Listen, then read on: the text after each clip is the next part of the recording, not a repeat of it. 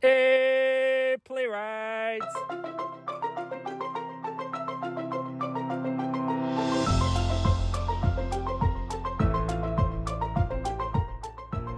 Hey, Mabelle. Hey, Tori. Hey, playwrights. Welcome to Hey Playwright, A podcast about playwriting and life.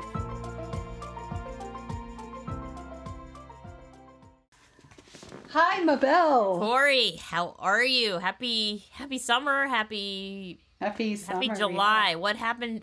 What? What? Yeah. Wow. A lot to talk about because I've been traveling. There's been so much going on. You've been traveling. I've been traveling.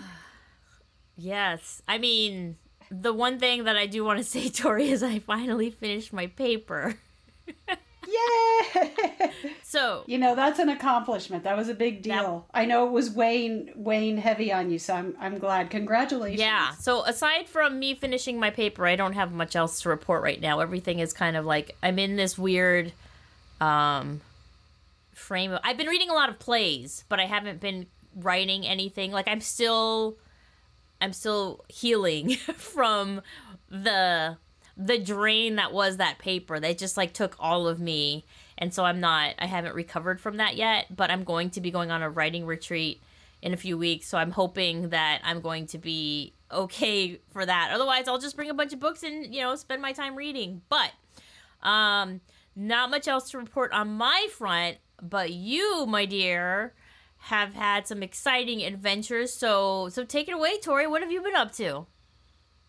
Oh, wow. Well, I went to the Valdez Theater Conference right after Sadie got out of school, actually. So it was the second week in June. We flew into Anchorage. We drove the almost 6-hour drive to Valdez. Breathtaking views. I see why people go once and then continue to go back, because you're surrounded by beauty and theater. I mean, the beauty of nature and the beauty of community and theater, and it was super cool. And people of all ages from all different parts of the country convening to this, what they used to be called the Last Frontier Theater Conference, I believe. You are pretty far out there. But I will say it was fantastic. Such a wonderful experience. Like, you walked out of our hotel and you could see a waterfall, and I felt so lucky to get in, submitted that play maybe for a minute and was able to go. And I'm glad it all worked out, and my daughter and I had a great experience. Dawson Moore, I've got to give huge shout out to Dawson Moore, because he does such a wonderful job of leading the team. There was a person on his staff that I saw a lot who every time I saw this person just smiled and was like, "Hey, Tori!" And that was Ted Hooker. He was just great. But then I met playwrights that I've just seen their name pop up everywhere, right? Some playwrights that went to the same school that I did from ASU. So suddenly there I was rubbing elbows with Cody and Dave and Jesse and Claire. The director of my play, Robin Braverman, she was great. And then the actors, Becca Padrick, Grace Goodyear, Ryan Brian, and Anne-Marie Rudstrom, they were fantastic. What they do at Valdez that I love is that for each playwright, whether you have a 10-minute play or a full-length play, you have 3 panelists who read your play prior to going to the festival, and then they serve to moderate a discussion after your play. You have a lead moderator and then, two other panelists. So I had Joseph Biagini, Jean Bruce Scott, and Ashley Rose Wellman. They were wonderful. And then they kind of give their ideas, what they thought, their takeaways, and then they open it up to the audience and they help facilitate that. But then later on, after the play is read and everything's said and done, you meet one-on-one with your lead moderator. So you get even more in-depth feedback. And then they ask playwrights, if you're into it, to act in other playwrights' plays, like if you also identify as an actor. So I got to be in a couple of plays. Dante Medema and Danielle, oh gosh, I might mispronounce your name, Danielle, Frimer? And then just saw plays by all these other amazing playwrights. I swear, it's so many to list. So I encourage you, if you're curious, go look at the Valdez Theater Conference and see that list. A really cool thing that happened as well, they had some voiceover actors there. They had Debbie Derryberry and Roger Bumpus. Now, Debbie Derryberry, you would know as Jimmy Neutron and Draculaura, among other things. She has a very robust career, but those are just two voices. And Sadie knew her as Draculaura. She got a picture with Sadie. She signed something for her. That was really lovely. Roger Bumpus is the voice of Squidward on the SpongeBob. But they did one-on-one voiceover workshops with people there. And they did kind of a talkback, a moderated talkback. That was cool. So there were workshops. Somebody from the NEA was there talking about NEA stuff. Arthur Jolly, who is just a lovely person. He has a lot of plays published by Youth Plays and others.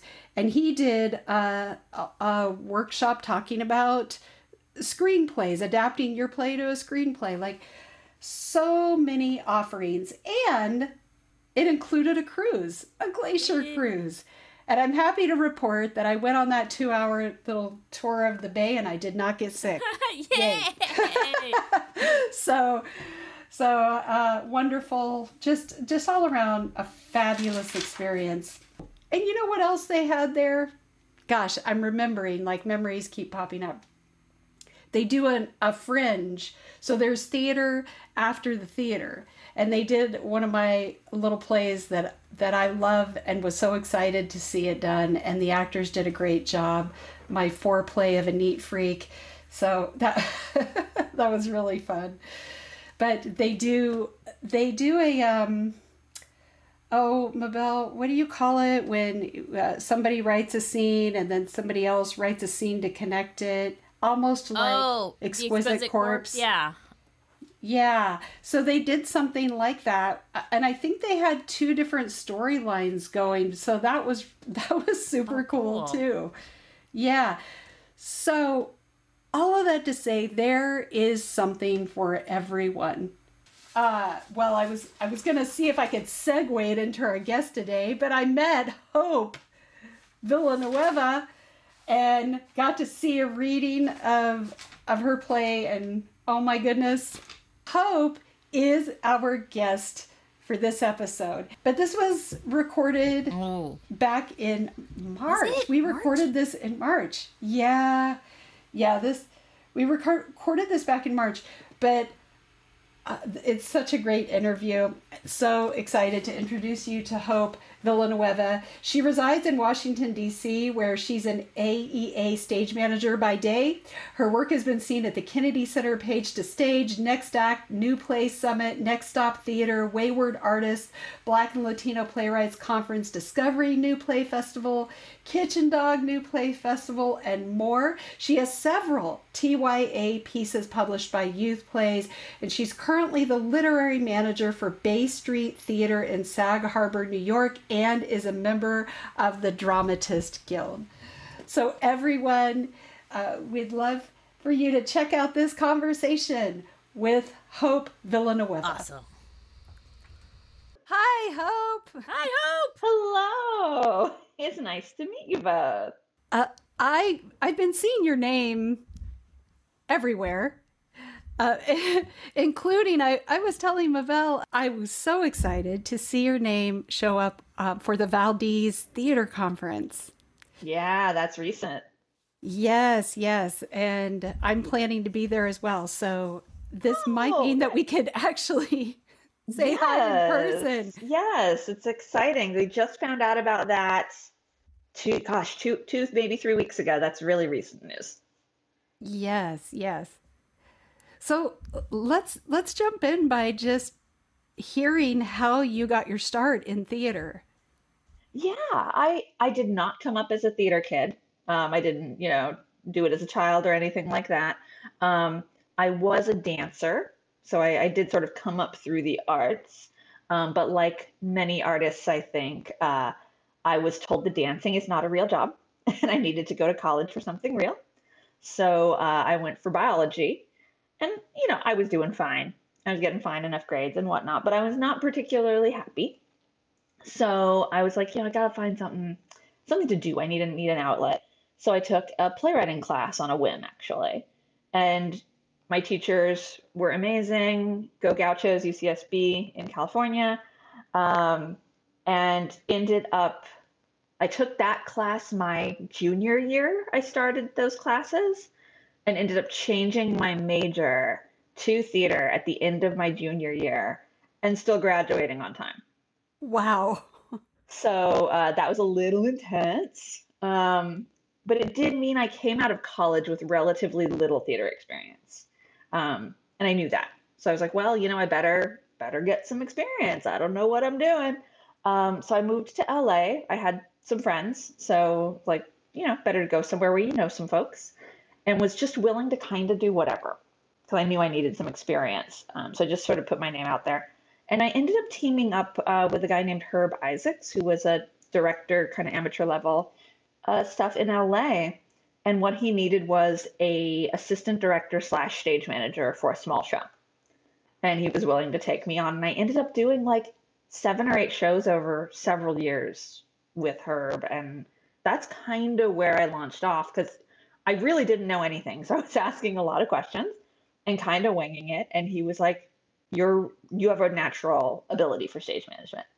Um, and then sort of went from there. I was teaching during the day for a number of years, and then eventually was like, okay, we're gonna either jump and do this theater thing or we're not. And so I started just applying for stuff I was not qualified for, and somehow started to get hired, and it all kind of snowballed from there. And I've been working as a stage manager primarily since maybe 2006, 2007. And I've been an equity stage manager since 2013. Wow. Congratulations. Thank That so I was looking at all of the places that you've gone as a stage manager. It's pretty incredible and exciting. Can you talk about that? Yeah. So the first few were not terribly exciting, actually, but one of my first big jobs was actually with Ringling Brothers. So I've toured with the circus. I ended up in Hawaii for a couple of years, which was fabulous. Um, and then I moved to DC in 2011, I think that was. Got here in summer, did the Fringe. I moved here without knowing anyone except my boyfriend at the time. And then by fall, I was out on my first national tour. And I ended up touring for a couple of years. I did My Fair Lady and Young Frankenstein, and most notably Rock of Ages, I was out with for a number of years, and then ended up doing the Hollywood production that was just before the pandemic. So I've sort of stayed attached to Rock of Ages and stayed attached to Kristen Hange, who's the Broadway director and directed the Hollywood production as well. So yeah, I've been very fortunate to have gotten to go to a ton of places between the circus and the tour or touring years. I've been to every state in the country except Alaska, and I'm going to be crossing that one off the bucket list this year. So it's very exciting to get that 50th one little check mark. That Oh my gosh. is so cool. That's amazing. Okay, so we're definitely going to get into playwriting, but I would really love to know what it was like to go on tour with the circus. Can you tell us Me about too. that? It's pretty wild. And I was literally just saying to one of my writing partners maybe a day or two ago that like there's reasons I have not actually written about that time. Mostly because it was so, as you can imagine, big and over the top that I don't know that I've entirely processed that experience, even, 15 some odd years later. It's still for me in like blips and stories and moments without a clear through line. So I feel like it wouldn't make a very good play because there's not a continuum through it. But it was pretty amazing. You get to meet people from all over the world. There were acrobats and contortionists from all over Europe and from South America and Asia. Our contortionist troupe is Chinese. Most of our dancers were Brazilian. A lot of the aerialists were Bulgarian, and there were some Ukrainians actually in that group as well. So like you get to hear every language on the planet spoken when you walk around work, which is incredibly cool. Clowns are kind of the most amazing people ever. I was sort of scared of clowns when I went to the circus. It was not my thing. I watched it too many times as a child. That's right. And then you get to know a real clown, and they are just the coolest, most hardworking people you've ever met. They are woefully underpaid for the hours and the amount of themselves they put into a show. Really, really amazing people. And you live on the circus train. So you're going from city to city, like literally on a big silver on train. A train?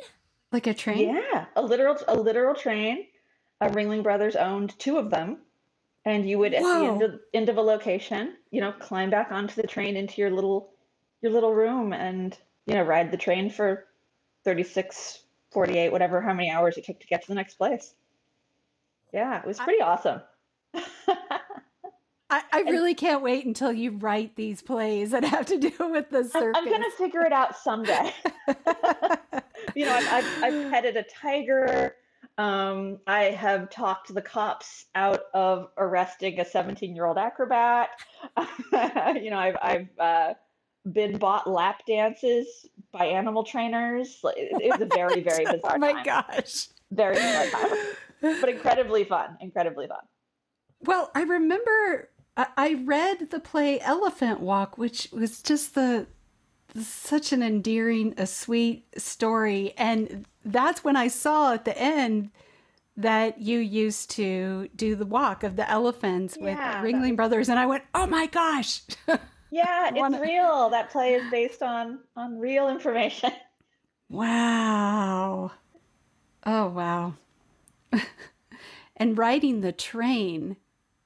Now that is, it seems like an incredible experience, a way to see the country, that not many people would get to do. Yeah, and it's the best sleep you will ever get if anyone has traveled by train. There is a sort of emotion to a train, a little lulling. It's better than falling asleep in a car. So you get that sort of rocking motion, and because of the way the train is built, we have our own little rooms, and some people are in like bunk bedrooms, but since I was management, I actually had like a little bed and a little kitchen and my own little bathroom. So like my pad was kind of cushy relative to most people. And then when we would be parked places, my pad became kind of hangout central for my friends because I had the room, to have people over and eat dinner or play video games or whatever. I had the space for it. So yeah, it was pretty awesome. That's so cool. Wow. It is. It's really cool. But how did you find out about the job? Because you said that was one of your first jobs, right? Yeah, it was just listed on, it might have even been backstage.com. Oh my gosh. It was just a regular old listing, and I applied and I got it. I love it. You never know where a job is going to take you. Truly. So true. So, oh my God. Okay, so you are a stage manager, and I have never been a stage manager. You're living my dream life. If I had the opportunity to do it all over again, I think that I would really enjoy being a stage manager. It seems like a lot of work. And so how do you have the energy to stage manage a show and then have time to write plays? And you're a prolific playwright, so how does that work? How do you balance it? So I actually walked away from playwriting for a little bit after school, sort of as I was figuring out stage managing and figuring out how to pay bills, which I was really bad at when I first got out of college. I was like, how do you make money? I don't understand how this works. So it took me a hot second. But when I got to Hawaii, that artistic director, who's still there, a lovely man named Eric Johnson, who's just one of the most encouraging people you'll ever meet, he caught wind that I used to write and I'd gone to school for it. And he had a show coming up at the end of that first season that he wanted to bring back a previous tradition that the previous artistic director had done, where the Christmas show, I think it used to be, they would invite the local playwrights to submit short plays and they would put a theme on it and do like a holiday show. And he wanted to bring back the compilation idea, but not necessarily Christmas. There'd be different themes every time they did it. So the theme was Where Do Things Go? And it was kind of about environmentalism, but he left the door kind of wide open to interpretation. So he was kind of wouldn't leave me alone until I wrote him something. And I was just like, Eric, I don't write anymore. And he's like, no, come on. And he bugged me until I turned something in. And I hadn't written in, I don't know how many years at that point, probably 7 or 8 years I hadn't written anything. He harasses me until I do it. And it ended up being chosen as one of the 5, I think, plays that were done as part of the show. And it was this curious little play. It's published now by Youth Plays under the title Tidal, like the ocean tides title. And it's about a pair of hermit crabs and a sea anemone. And the tide is threatening to wash them away if they don't let go of their sort of junk that's on their shells. And one of them dies at the end. Sorry, spoilers. One of them dies at the end and is swept out into the ocean. So when I turned it in, this is a TYA theater. I was like, Eric, you're not going to pick this. Like, I killed the character. I killed him. And he ended up choosing it and staged it really beautifully so that it was very silly and physical and funny. And then at the end, it just kind of took this very sad, gorgeous turn. It was actually very exciting. And, obviously I hadn't seen anything of mine on its feet in all that time because I hadn't written anything. And that was kind of the gateway drug. Like I kind of couldn't help myself anymore. So I started writing a little more in earnest at that point. And I think I'm good at scheduling myself within an inch of my life. You have to be a stage manager. Stage manager. I was thinking that. Yeah, that makes sense. That's a lot of it. So, I've obviously got detailed schedules for my show that I am stage managing. And as a result, I have very detailed Google calendars that, my show is in my calendar. So I know where I need to be and when I need to be. And then I'll add to that, these 3 hours on this day are going to be me and my coffee or my cup of tea, and I'm going to go work on a thing. And it kind of has to be that way right now because I'm actually back in grad school getting a second master's. So I'm not on my own timeline anymore. I have actual deadlines imposed by other people that I now need to hit. So I'm quite literally scheduled within an inch of my life. And my husband mentioned to me the other day that he realized I think I have 5 or 6 stories in my head right now. I'm working on 2 musicals, a pilot, a spec script, and then there's the show I'm stage managing that's open. There's the show that I'm stage managing that I'm workshopping. Was that 6? I think that's 6. And I do right now for the next couple of weeks. I'm a little like, what script am I looking at? What schedule am I don't know. Who are these people? I don't remember who these people are.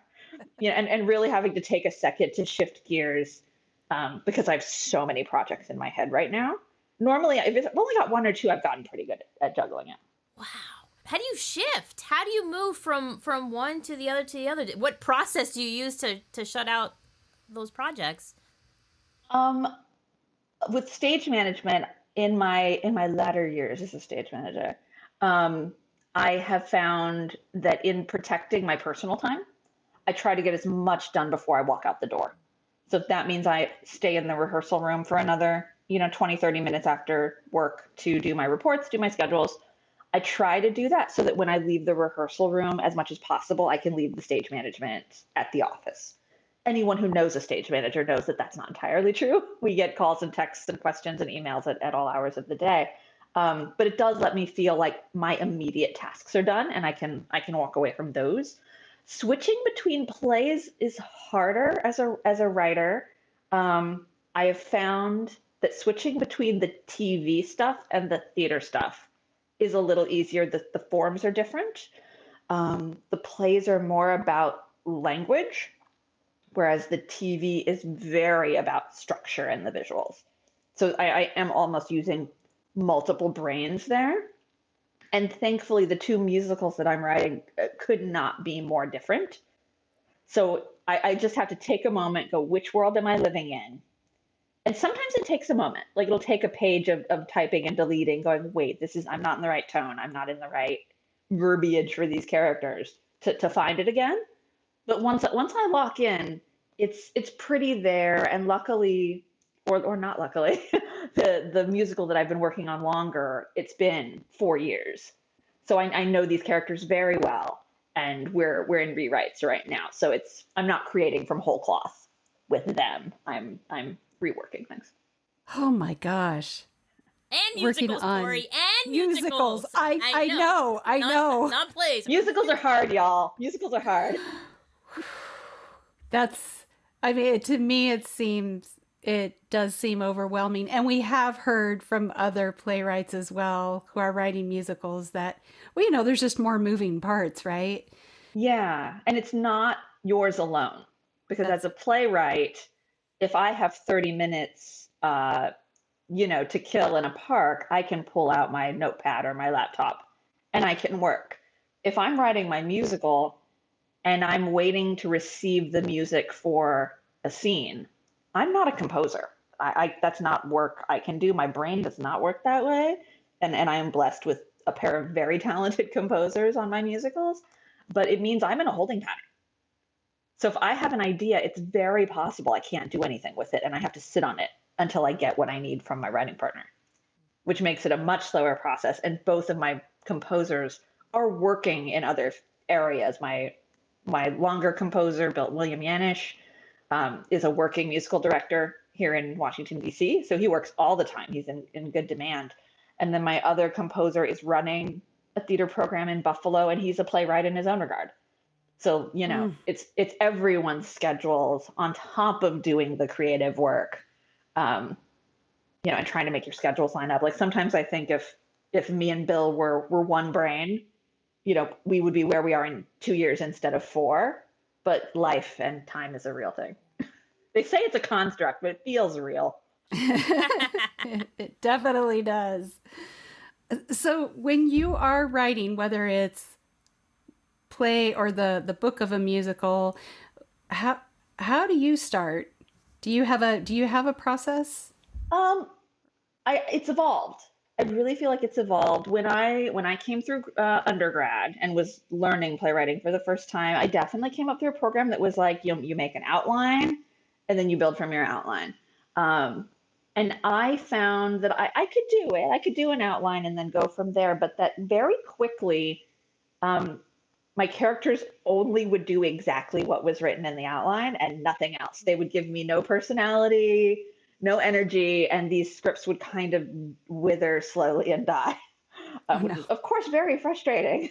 So I started sort of letting an idea marinate, like not writing it right away, and being like, well, if this idea keeps coming back to me, then it wants to come to the page. And it would make me like rethink what is this and who is this and why without being able to get it out. So I did that for a lot of years.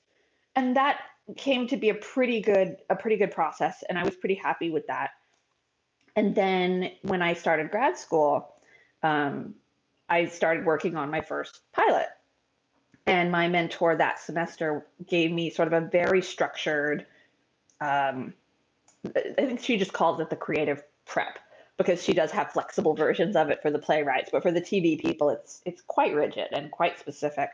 That gives you a sort of scene by scene, write out the action of the scene, no dialogue, which means you don't get to have any fun. It's all plot, it's all structure. But it really makes you look at, how did I get from A to B to C? And I think because it's not like a bullet point outline, it looks very much like a script with no dialogue. For whatever reason, that really clicked in my brain. And I find that I'm writing that way now, that I'm starting from that place. I wish I had started my first musical that way. I think we might have gotten a little further. I think I did a rough outline for that one, because I had to give my partner something so he knew where the heck we were going. But this more recent one, I did that creative prep work as my starting point. And then I still do kind of go off on a vomit draft. Like I don't like to self-censor too much because I feel like you'll come up with a lot of stupid things that you're going to throw away. That's okay. But that I don't want to smother anything that's a real spark. That's original. Like that's the best opportunity for it to be the most my voice. I often won't talk to other people too much about a new idea until I get a first draft out, too much about the details, because I don't want to be too influenced or have an idea tainted by hearing someone go, oh, that's a weird idea. And now I feel bad about that moment, even though, they didn't mean it that way. So it's just like in its most pure form first. And then I'm big on notes. Like I love getting feedback. I have a couple of specific friends who are really good first pass readers who are that great balance of gentle because they understand it's like your new baby and you don't slap the baby, but also like, yes, you need to give it nutrition and help it grow. So I have a couple of friends who are my specific first pass people who are great for those early days. Now, when you go to those friends, do you go to them with specific questions that you have about the script? Not initially. And actually not often now that I think about it, unless I feel like if I know what the problem is, I don't need someone else to read it. Oh. I like to know first impressions, how you felt walking away from it. Most of my plays are pretty emotional journeys. I'm not an action type person. I'm not a comedy person. So mine's all feelings all the time. So how you felt at the end of the script and characters. Like I'm really big on trying to build complete human beings and complex human beings because I think people who are too nice and too happy don't make interesting protagonists. Happy people don't have complications, and so they're not great on the page. So usually my poor characters are a little tormented. There was a joke for a while that, why wouldn't I just let my characters be happy? I was like, well, I mean, tension. Drama is tension and conflict. I'm sorry. So yeah, I like, again, to get the untainted response. And then I can decide, what feels right. What was it that like they sort of got? What did they not get? Yeah, so you're able to filter through what'll work for you to go back and do your rewrites. Yeah, and I don't, it's rare that I'll throw a note out whole cloth. I think if someone gives a note, you have to consider it. And if you can't say, this is not a useful note and this is why, well, you really maybe ought to think about that if you don't know why. Then that's something for you to analyze. Yeah, that's a good point. Mm-hmm. And you might still, after analyzing it, go, no, this is not a useful note. But it should all be considered. Well, especially if you said, like with those first passes, it's from someone you trust. Yes. Right. Yeah. I don't let those young plays out into the world and the wild too quickly. So I've read several of your plays. I feel like I just barely scratched the surface though, because you really have a robust body of work. Thank you. And you've got so many of them.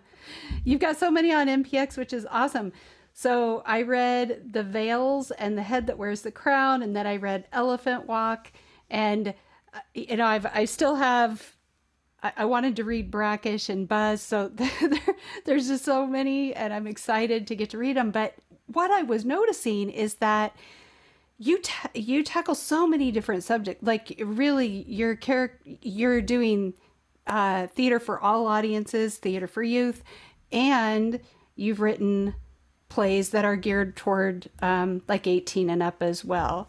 So can you talk about that? I mean, so you can make the case that structurally, TYA in particular, there are certain tenets. Obviously, your audience is different. The length is usually different. Usually it's shorter with a TYA play. You usually don't want more than 45 minutes to an hour. And obviously content sensitive because kids, depending on the age, right? But ultimately, it kind of goes back to what I was saying about whole people and whole characters. that if you're doing whole people, then you just make the situation appropriate and let it play out. I mean, even my little hermit crabs and anemones, like each were like a whole little character with a personality, and yeah, they were animals. Okay, that's fine in this little universe. But they had worries. They had something they were scared of. They had something that they wanted, and they decided to or decided not to do what they thought they needed to do. And that's tension, and that's conflict, and that's really all you need for a story is tension and conflict. No, I love that. And that play that was written, you said it was when you were in Hawaii, right? Yeah. Is it written for young people to perform, or is it written for adults to perform for young people? So that theater company, much like Imagination Stage here in DC or the Kennedy Center TYA program that I actually am literally stage managing for right now, is adult professional actors putting on productions for young people. That play and that particular show was more of an all ages show, though that company did do stuff that targeted age groups, but that was sort of an all encompassing show. And you said those plays are on Youth Plays, two of them, right? Title is on Youth Plays, and then they've since commissioned me to write a couple of other shorts. There's a compilation of shorts by BIPOC writers that I have a play in, and I'm trying to think. Anatomy is published. Title is published, and I feel like I'm missing at least one other that's published by Youth Plays that's escaping me right now. Wait, are Mabelle, is Hope in the same book as you? No. Oh, are you in the book? No. It's Alvaro. You're thinking about Alvaro. It's Alvaro. Yes, Alvaro Sarrios. See, yes, that's right. And Diana Oh my Bourbon gosh, was in see? that as well, right? Yes, Diana's in that book. There's at least a handful of other like big hitters in that book. Okay, I knew I had seen your name somewhere else as well. Oh my goodness. Yeah, good company to keep. Yes, absolutely. So, can you talk about the play The Veils? Because that's a play about Marines.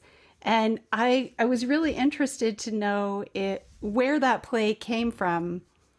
Yeah. So The Veils was the second full length play that I wrote after I restarted writing. And I was never in the military. My dad was Army, but he was well out to my memory. I think he got out before we were old enough to know. But I did date a Marine for a number of years. And he had a lot of struggles returning to civilian life, and ended up developing a pretty bad alcoholism problem. So the Veils kind of came from a combination of things. It was partially that experience and wanting to explore what that is, the conflict between what should be comfortable in returning home and returning to civilian life, which sounds to a civilian like it should be better, versus the folks who find a peace and a comfort and security in a war situation, which to those of us who don't get it, I don't think we can. But that there is a familiarity in the structure of a life, that you don't make decisions, other people make decisions for you. They tell you what to do. And they do have bonds that can only be formed by trauma and by going through some pretty extreme things. So I was sort of experimenting with all of that, and then really wanted to put a female character at the center of the play. And we don't hear very many stories about women in the military, outside of stories about sexual trauma, which I don't particularly didn't at that time want to delve into that subject. So I made my character a female Marine, and sort of did a split timeline story where about half the play is she's come home for a weekend to plan her wedding. She's engaged. And I'm supposed to spend a weekend picking dresses and picking cakes and very, very girly things, very feminine things, or stereotypically feminine things, I should say. And then sort of contrasting that with the PTSD nightmare flashback stuff that's happening to her time in Afghanistan, which you do see why she has PTSD. Something very bad happened. But also you get to see like the friends and the joy and like the happy part of it too. So yeah, and you really, it could have been any trauma. There's not necessarily a reason it had to be the military. That's the way it came out of me. But it's really about the way that trauma stays with you and how you move forward from that. And also points out that the quote unquote safe normal world is not always safe, because she comes home and she's got a very controlling sister and a very controlling mother who want to make all the decisions. So you get the internal family conflict related to that too. Yes, and you go back and forth in time and dreamlike sequences versus reality. It was all the transitions were so smooth that sometimes, as I was reading, I didn't even realize at first, oh wait, we're going into this, but it wasn't jarring. It was more, wow, that was such a smooth transition that I was really there in the moment with that character. So thank you. Yeah, she goes through a lot, and I hope that the play ends with her taking steps toward her own healing and care. Absolutely. I felt that. Yeah. Yeah, and that seems to also be a theme in your work. Like when I read The Head That Wears the Crown, which I thought, whew. Oh, yeah, of all my plays, that's the one that makes people uncomfortable. Yes, but I so appreciate that you wrote it. Thank you. Because wow, the what's the word that I'm looking for? The hurt of well, I really don't want to give it away, but just what happens to that young woman, and not realizing how she was manipulated by people who were supposed to be her friends. Yeah, that was there was a schism in the responses to that play. It had a little developmental production here in DC. And I totally get why it's one that people shy away from. It's pretty heavy, it's pretty dark. And it's structured such that Act 1 is the high school story leading up to the big incident of trauma. And then most movies would kind of maybe go forward another week, another month, and then stop. But this play actually advances forward several years, and then shows you how that incident impacted them all as adults. And much like you said, much like the veils, that you might be past it, you might have grown up, but this is still with you. This experience is still with you, and this trauma is still with you. And even to the characters it did not happen directly to, the choices they made that influenced the situation still weigh on them all the way to the end of the play. Yes, and with those surprising results, right? What you think is going to happen, how it's going to impact one character. It's not all as it seems, as the end is unfolding. And the thing that happened was people either said, oh my God, this is exactly what high school was like, or they said, my best friends are women. Women don't act this way. And those were the people that shut it out and said, this is a bad play because it's untrue. When there was another 50% of the audience saying, this happened to me, or I knew girls that treated other girls this way, or these girls treated me this way. So that was very interesting, that if it was not your personal experience to have had negative early experiences with other women, they refused to believe that it was true. And blessedly, I did not have quite as an extreme of an experience as this protagonist does, but I certainly experienced the backstabby side of girl relationships. It took me lots and lots of years to come back around to trusting women. For all of my 20s, basically, with maybe 3 or 4 exceptions, all my best friends were guys. Because it was just easier for me to trust men. because I had had such rough early dynamics with women. So yeah, and not to say that either experience is invalid. If you were lucky to have great female friends when you were young, good for you. I'm happy for you that you did not have to go through trauma in that way. But some of us did. Well, it's interesting too, because for someone reacting that way and saying, well, that wasn't my experience, so therefore it's not true. Therefore, that couldn't have possibly happened. Yeah, it's like the world of the play. That is the reality of what happened in the world of the play. And it was so realistic to me. And the revenge just to the, off the charts. It's like, oof, yeah. It's a lot. That play is a lot. But I thought you had a satisfying ending. Thank you. I appreciate that. Yeah. I received it that way. So, yeah.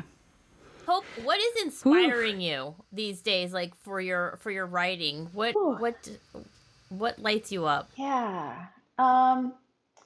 So right now, and I think it tracks back. I think this is true in all of my plays, actually, that I am excited by people like at the crux of a decision. And that can be a lot of things. That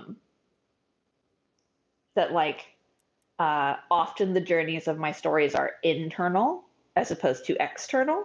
And that's, I'm finding ways to do both because having an external goal for a character only strengthens your piece. And in television writing, you have to. It's just the way it is. So I'm sort of learning to take the best of both worlds and start mushing them together and experiment with that. But I am excited for a character who makes a choice, like despite all obstacles, makes a big choice. So for instance, my pilot, and no one steal my pilot idea. It's already written and I'm shopping it around. Is about a young woman who is escaping an abusive relationship, and she hires a company to help her escape. And midway through the escape, she realizes she may have inadvertently put her little sister in danger by leaving. And so she bails on the escape, but is now isolated, has sort of torn up her passport. She has nothing and has to figure out how to start all over and get back to protecting her sister while not giving her own situation away. And she ends up going back to the company that helped her to try to figure it out. So it was like, literally, I took everything away from this character. High risk, high stakes. But now what do you do? Like, strong, bold choice. Even though this puts me at risk, I am still going to do this for this other person and do this to protect my sister at all costs. And that I actually find really exciting. In a smaller scale, the newer musical I'm working on is a take on the Nutcracker. And it's from the viewpoint of the rats. And come on, the rats are the best characters in the Nutcracker. Yeah. It's the best part of the show. Love that. So we follow a little rat who, year after year, the Nutcracker has been happening. And year after year, the king is killed. And she says, this should not be this way. And when the opportunity comes for her to jump in, even though she has no skills, no training, no real knowledge, she just says, this is wrong. And jumps in and takes action. And the story, unfolds in its own sort of ridiculous, magical way. So yeah, big characters making big, dangerous choices is exciting to me. Because isn't that what we are all doing? We don't know the outcomes of anything. When I take a job out of town, or you go on a date, or whatever, these are all big, potentially life-changing decisions, and those are stories. I'm going to keep that in my back pocket. So I have a question about what it is like to be the literary manager of a theater. Could you talk about that? Oh, I read so many plays. Yeah. And I wish I had more time So I've been the lit manager at Bay Street Theater in Sag Harbor, New York this is my third season. It is a relatively new position. They didn't have one before I came aboard. So my involvement is a little less in choosing plays for the season, though I will often get asked to advise on them when they're kind of narrowed down to the last couple of choices, and I get a little bit of input. But my primary role at that theater is for the New Works Festival. So I once a year get to put out a big announcement to playwrights and ask them to send me their stuff. And the first year was during the pandemic so that was challenging because how do we even put up a festival hybrid, this, that, and the other. So that was very hard the first year. But the second year, when we were sort of clear of the worst of things, I really did a hard push for making sure women were seeing it, making sure queer and genderqueer people were seeing it, making sure people of color were seeing it. And I did a big push. And I ended up with over 600 plays. And I'm a one-woman shop. Thankfully, I was able to recruit a little bit of reading help. But that was very much more than I could handle, unfortunately. Oh my gosh. This year we had to put a cap on it because I was going to lose my mind. I was just like reading as fast as I could and feeling bad that I was reading anyone's play too fast because you wanted to sit there and enjoy them, but you're like, I have to get through it. I have to finish. So there's a bit of a frantic craziness, and you feel the clock because there's a turnaround window, and you try to get it done quickly because I'm very aware that when you send a submission that you care about to a contest, you want to know. You want to know as soon as possible either way. And I do try to tell all of my people either way as soon as I know whether they're moving forward or not. Obviously you lose the occasional email when you're dealing with 600 plays, but I do my best to try to keep my playwrights informed. And even when a play may not make it to the end, and this is something I try to remember when I go through submissions as a writer, I'll get down to, the top 25, 30 plays each year and that's the point at which I read the whole play of all of them as opposed to just an excerpt. And sometimes you read something and it's so good. There was at least 2 last year. There was one specific one this year that made it so far. But because of our audience of our theater, I just know it's not right for us. And it kills me because I'm like, this is so good, and Hope, the audience member, would love to see this play on stage.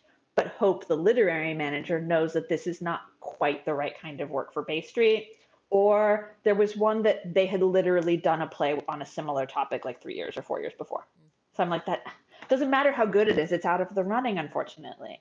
So there's so many factors, especially when you get later in the process, that have nothing to do whether or not your play is good. And to as a writer, remember there's so much more. It's like if you make it to semifinalist of something, you did something right. If you even make it that far, because it starts so quickly becoming about so many other things. We had a pair this year that were both comedies, and I didn't think so, but a different member of my team said, these two kind of have the same sort of humor. So we probably shouldn't program them both. And I was just like, okay. You can't win them all. I am a solo shop when I'm reading the plays, but when final decisions get made, I'm not a solo shop, but I have to take a lot of people and things into consideration. But it's great to be able to lift up, a handful of playwrights each year. And last year we started also listing the finalists and not just our selections. So we're trying to give them a little bit of social media, website, internet action, so they can get a little love. And if I read something that I think would be really good for another company that I know, sometimes I forward it on. See? And be like, hey, this isn't right for us, but do you know this play? Because you should know this play. So, oh my gosh. So lit managers, we are doing that quietly in the background, and y'all don't know it. So you are you are the true unsung superhero of the theater because you are a stage manager and a lit manager It's and award-winning playwright. So let's not just stop there. Yes. Just saying. I love what you were saying just now, though, Hope, about the importance of sending your work, because you just never know. Now, we had Hannah Joyce on here was talking about that. She said when you submit your work, sometimes it's not the right fit for a place, but other people have eyes on that work, and they may say, just like you said just now, hey, I've got this great play right here. I know it's not right for Bay Street Theater, but take a look at it. I love that. Because every theater has its own personality. Yes. So playwrights listening, send your work out. Yes, and send us your things. Keep working on them. Keep rewriting, but send us your things. And when Hope posts that contest, you better get it in quick, because there's a cap. It's for my own sanity. Oh, though, I appreciate that you're doing that as well, because you do have to take care of yourself, and you want to make sure you can give the attention to each script. So I appreciate what you're saying. Yeah. This year's festival is in May, so it's coming up soon. We've got the selections. They're announcing them, I think, tomorrow. Oh my God! Tomorrow in my time. I don't know when this is airing, but it should be coming out. What is it? It's March right now. So by the end of March, the winners will be announced. We have some fun actors already attached to some things. So yeah, this gets to be the fun part. I stop stressing about reading plays and just get to help them find directors and actors and have fun for a little while. And are you stage managing this as well? No, no, I don't. I did stage manage one last year. That was a musical that I did stage manage last year, and this we ended up putting it in our season this year. So I'm not stage managing it in our season, unfortunately, but I'm dramaturging it, so I'm still involved with that musical. Oh my gosh, you're a dramaturg too. I mean, I'm a playwright and a literary manager. I know. I'm already doing all of that work, right? My goodness, my goodness. This is so true. that one, and then the first season, was it the first season? Last year. It was last year. I ended up directing one because we couldn't find a director who was available, and it was the one of the four that I felt like was the most in my spirit and in the way that I write too. So it felt very familiar. So then it was suggested, oh, what if you just direct it? And I was like, oh, I haven't directed in a long time, but okay. That was fun. Yeah, so it kind of came full circle for you, right? Because when you went to LA, the first thing you did was assistant direct and stage manage, and yeah. Hopefully this year I just get to sit back and do introductions and run talkbacks. I'm not planning to do anything too crazy this year. Oh my gosh. I can't wait to meet you in person. I'm so excited. June, and Alaska. To hear your play read at the festival. That is going to be exciting. So yeah, I'm excited about Buzz. It's my newest sort of finished play, so it's in its what I call the shopping rotation right now, where it's the one that's heavily getting sent out. Yeah. I was going to ask you how you choose where you're going to send your play. I shotgun method. I send stuff everywhere. If I'm eligible, I send it. I generally will not send to places that have fees. Generally, I'll pay for the O'Neill. Right. And if you can get something waived because you're a dramatist guild, that's cool. But for the most part, I won't do fee contests. It's a personal choice. Respect if you're cool with it. Though I do pay for the film stuff because it's unavoidable, actually, with a lot of the screen competitions. So I'm a little pickier. There's a deadline coming up that I'm trying to decide. I've already sent it off to 2 things this year. And I'm like, that price tag's adding up real fast. Do I want to send it to this next one, or do I want to skip this one and hit the next one? I'm not sure yet. Yeah, I was going to say those competitions are steep. Yeah. Those fees are... It's kind of $50 at the low end to submit with no guarantee of anything. Yeah, I know. That can be a barrier, I feel. It's its own kind of gatekeeping. Absolutely. All right, Tori. I'm looking at the time. Oh my gosh. Okay. Yes. Okay. We want to be mindful of your time. This might be your only day off. Oh, I worked So- today. What are you talking about? Oh my gosh. Okay, so here's our asking for a friend. If you could stage manage any show, which would it be and why? Oh, that's so juicy. Right now, it would probably be Moulin Rouge. It's just got such amazing tech, and it's my favorite movie, so I love the music. I'm sort of obsessed with the film. And I saw the movie in its like very, very, very, very first American pre-screening in Hollywood, and Ewan McGregor Oh, and Nicole wow. Kidman and Baz Luhrmann were all there. So like I have this very personal attachment to Moulin Rouge, and I just think it would be the most fun to call because it has so much tech. That gives me so much anxiety. I'm glad that you would be there to do it. I saw it on Broadway last summer, and it was spectacular. It's beautiful. Oh my yeah. gosh, it Yeah, is there's just so much. yes, it's beautiful. Wow. And you're saying the reason would be because it has all of the. Yes. Oh my Yes. gosh! I love it. Sorry, my mind is like. It would be terrifying the first time you do it. And then you Yes. get better, and then it starts to be really, really fun.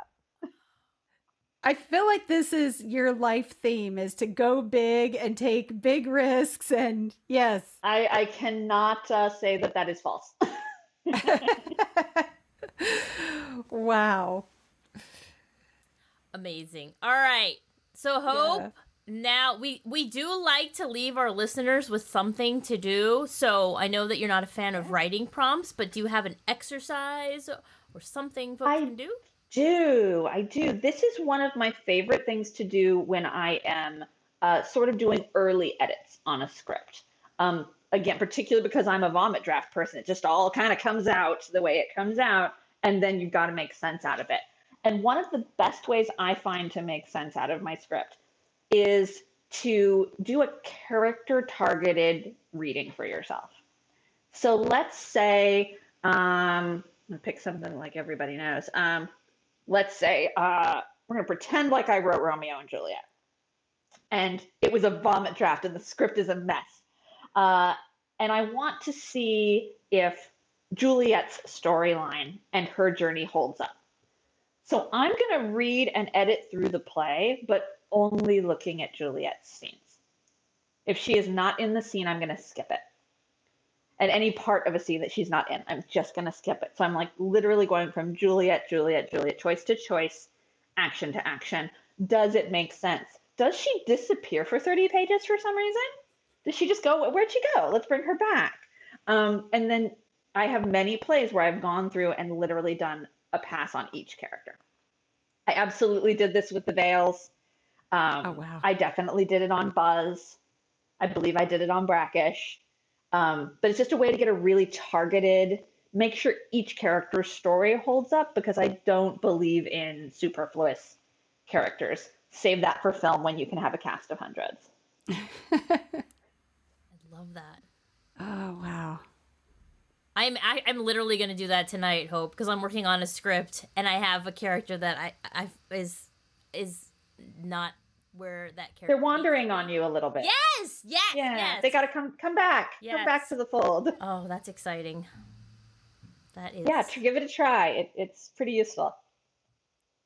Fantastic. Okay, Hope, where can people connect with your work? Where can they find you? Yes. All right. So I should have looked up email addresses before, internet website addresses before I did anything else. But you can Google Bay Street Theater. And we have our festival is the weekend of May 5th through May 7th this year out in Sag Harbor, New York. We'll be bopping around the city, rehearsing a little bit the week before. So I'll be in town if you're in the city. Right now, I am stage managing at Olney Theater Center in Maryland, where we are doing, and I'm going to butcher her name, and I'm sorry, Madhuri Shakur's A Nice Indian Boy, which is a delightful comedy about a gay Indian couple where one of them happens to be white.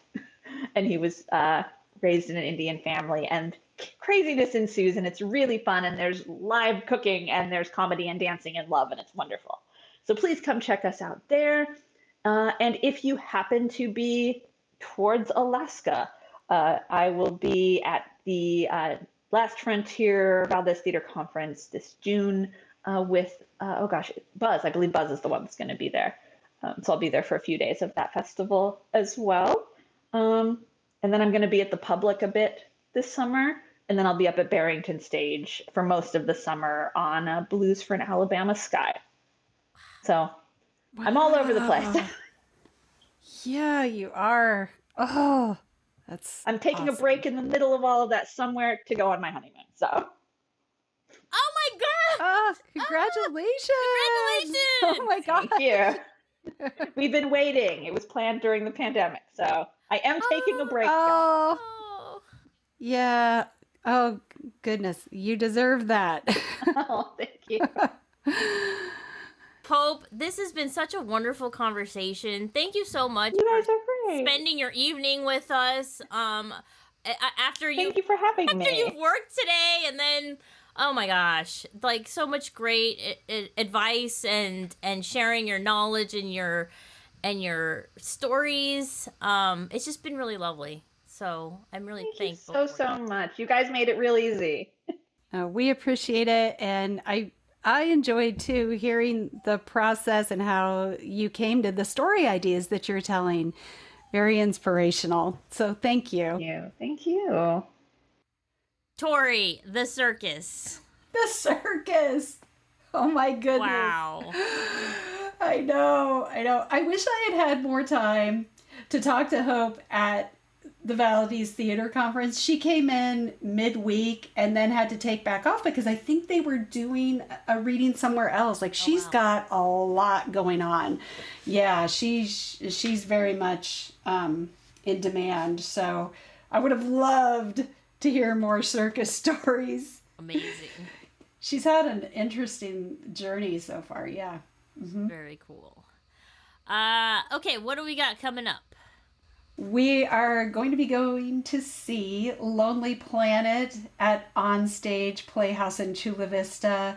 Oh my goodness, written by Stephen Dietz. I love Stephen Dietz.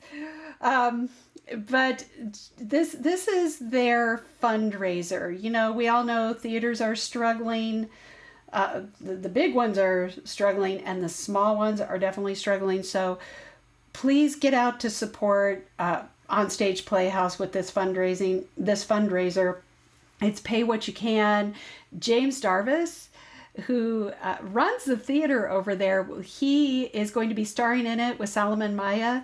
So it's a big deal, and it's a great play. And if you go on Saturday, you're gonna see the Hay Playwright team in the house. It's just a wonderful play, and still lands today. It's just beautifully written.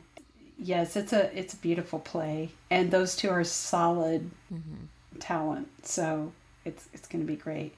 And Terry Brown directed it, and she is definitely a local. She's been in the mix for many, many years. So it's just it's a great team over there.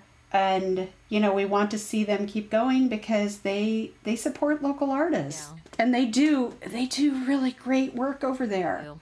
Unrelated, but I need to give a shout out to two friends of the podcast, Jose Casas and Alvaro Sarrios, because both of them are AATE Distinguished Play Award winners this year. All right, so Jose Casas got the Distinguished Play Award for his play Desvelado. And Alvaro got his Distinguished Play Award for Carmela Full of Wishes, which is based on a book by Matt Della Pena and is such a beautiful play. And there may or may not be a Spanish language version out in the world. What? I don't know. Who did that translation? I don't know, Tori. I don't know. No idea. It's all rumor. Anyway, Okay. it's all a rumor floating around the Pacific Northwest. But anyway, just shout out to both of those fine playwrights doing the incredible work of centering Latinx voices on theater for young audiences stages. So, adelante, amigos. And what else, Tori? Did you see that list of the 2023 National Playwrights Conference finalists? There are a lot of friends from the pod on there. Diana Burbano for Beheading Columbus. Let's see. Christopher Diaz for Things with Friends. Which, oh my goodness, I love that play. Keiko Green, Hell's Canyon. Tori! That's one thing. I read Hell's Canyon. Did you? When I was traveling this last week, I read Hell's Canyon. Oh my gosh. Oh. We need to figure out where we can go see that. All right. Well, are you writing anything, Tori? Working on anything right now? I'm doing I'm doing some revision to Maybe for a Minute before it's published by the Lanford Wilson New American Play Festival. The short plays are being published by the university there. So I'm doing some revision. I need to finish that today, actually. So that's what I'll be doing. Right on. All right. Cool. Well, good luck with that. And yes. All right. Well, until next time, I think, now that I have no big paper, hopefully we'll get more episodes to come. Somebody told me, Tori, sorry, one last thing. I was at an event a few weeks ago, and somebody complimented me on the podcast that I thought was really cool, because it was somebody that I didn't think listened to our show. So, but they had very nice things to say about it. So thank you, listeners. Thank you for continuing on and sticking with us. Yeah. We sure do. And thank you to all the guests who continue to say yes and spend time with us. Yep. Season 6. And still many more episodes in the can that we're going to get out. So, so anyway, lots more to come. Cool. All right, Miss Tori, until next time. Bye, Playwright. Hey Playwright is produced by Tori and Mabelle. The voice you hear at the top of the show is Freddie Padilla at BK Spidey on Instagram. If you like what you heard, rate, like, subscribe, tell your friends, follow us on all the socials, and give us a review on Apple Podcast. Thank you for listening.